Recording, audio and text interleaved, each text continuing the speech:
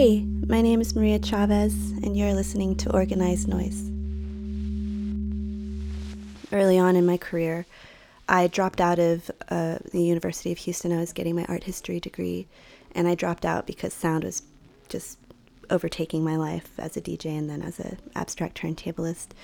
And I decided I was going to drop out of my 4-year bachelor's degree and go into a 2-year audio engineering program so that I could learn the basics of signal flow, and so that if I had a degree, these guys that always gave me a hard time whenever it was my turn to set up my equipment wouldn't give me such a hard time. So instead of me taking them giving me a hard time as this negative, this constant negative situation that I was always confronted with, I used it as a reason to expand my own knowledge so that I could stand up for myself and, take control of my own education. And because of that, when people would start giving me a hard time, I would stop them and be like, I have a degree. I know what I'm doing. Thank you for your help. And it really changed the way men still treat me in ways. You definitely don't get as many opportunities as men do with certain things, especially because in sound engineering it's completely dominated by men.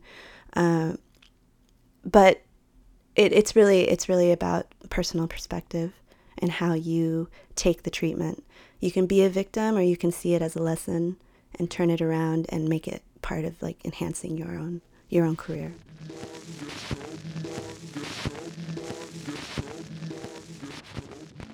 I think as women, as individuals, it's your own personal perspective of how those moments speak to you, how you decide to translate those moments, and how you can better situate yourself in those moments. Like, I'll be in a panel of, for discussing sound, and I'd be like one of the only girls there, or I'm in a noise show and I'm one of the only girls on the bill. And I've had moments where men come up to me and they say, the only reason why you're here, the only reason why you're well known is because you're a woman. And, it's one thing to listen to them and take it seriously, but it's another thing to be flattered by it, that they took the time to single you out and let you know, because they're focusing their energy on you, which means that it really isn't because I'm a woman, it's because I'm a threat. And when you start to think of it that way, it's actually really empowering.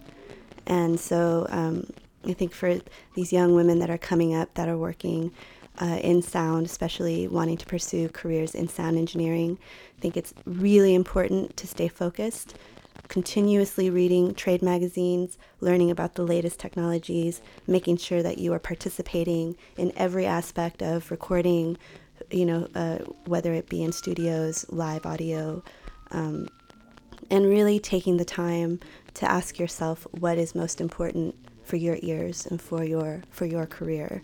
And that way, and also just to be savvy, how you take your experiences, how you place them in for your future ahead. Because what you're learning isn't just audio. You're learning a way of life. You're learning how to construct your own business, how to become your own business. So it's more than just wanting to be with the boys in a difficult field like sound. I mean, sound is a really complicated field. Signal flow is pretty complicated. Not very many people spend as much time with sound as you would think, especially as a sound artist that makes installations for the general public. I realized that people don't think about things. They don't think about what sound looks like. And so these perspectives that these young ladies are choosing to place themselves in. And I think it's really important to think about things in this scope.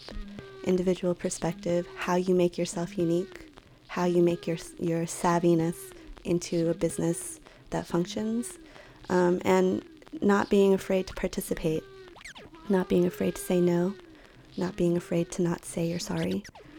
All of these qualities. I mean, because that's also a regular female trait too, that you always have to apologize for your presence because you are a burden. We're taught that women are burdens in relationships, and the way media presents women as these overly emotional things that cat fights, they cause trouble, they're drama. Reality TV is an amazing example of that kind of representation. So I think it's important for young women to think about their own presence, how they manage their emotions, how they manage their careers, and how they want to see themselves in the future. Yeah. I mean, I get asked to give quotes about women all the time. I mean, like Laurel Halo, even Pharmakon, they won't talk about being a woman anymore. I think they've reached an extreme choice, which I think is really bold and very courageous, to say, I'm not talking about being a woman anymore. I think that's a really important stance to take. I think that the fact that different women are taking different stances in this meter of how women are being perceived is a social filter, and I'm willing to still discuss it, because a lot of women reach out to me, because I feel like I was just so naive. I just forgot to be afraid, and so I just went through it and went for it. And as I went for it, that was when I started getting contacted by younger women being like, how did you do that? What did you do that for? Or how, and my answer is the same with everyone. It's self-initiative. If you want something to be created, if you want to participate in something, if you want your life to have some kind of equality, it's up to you. It's your responsibility.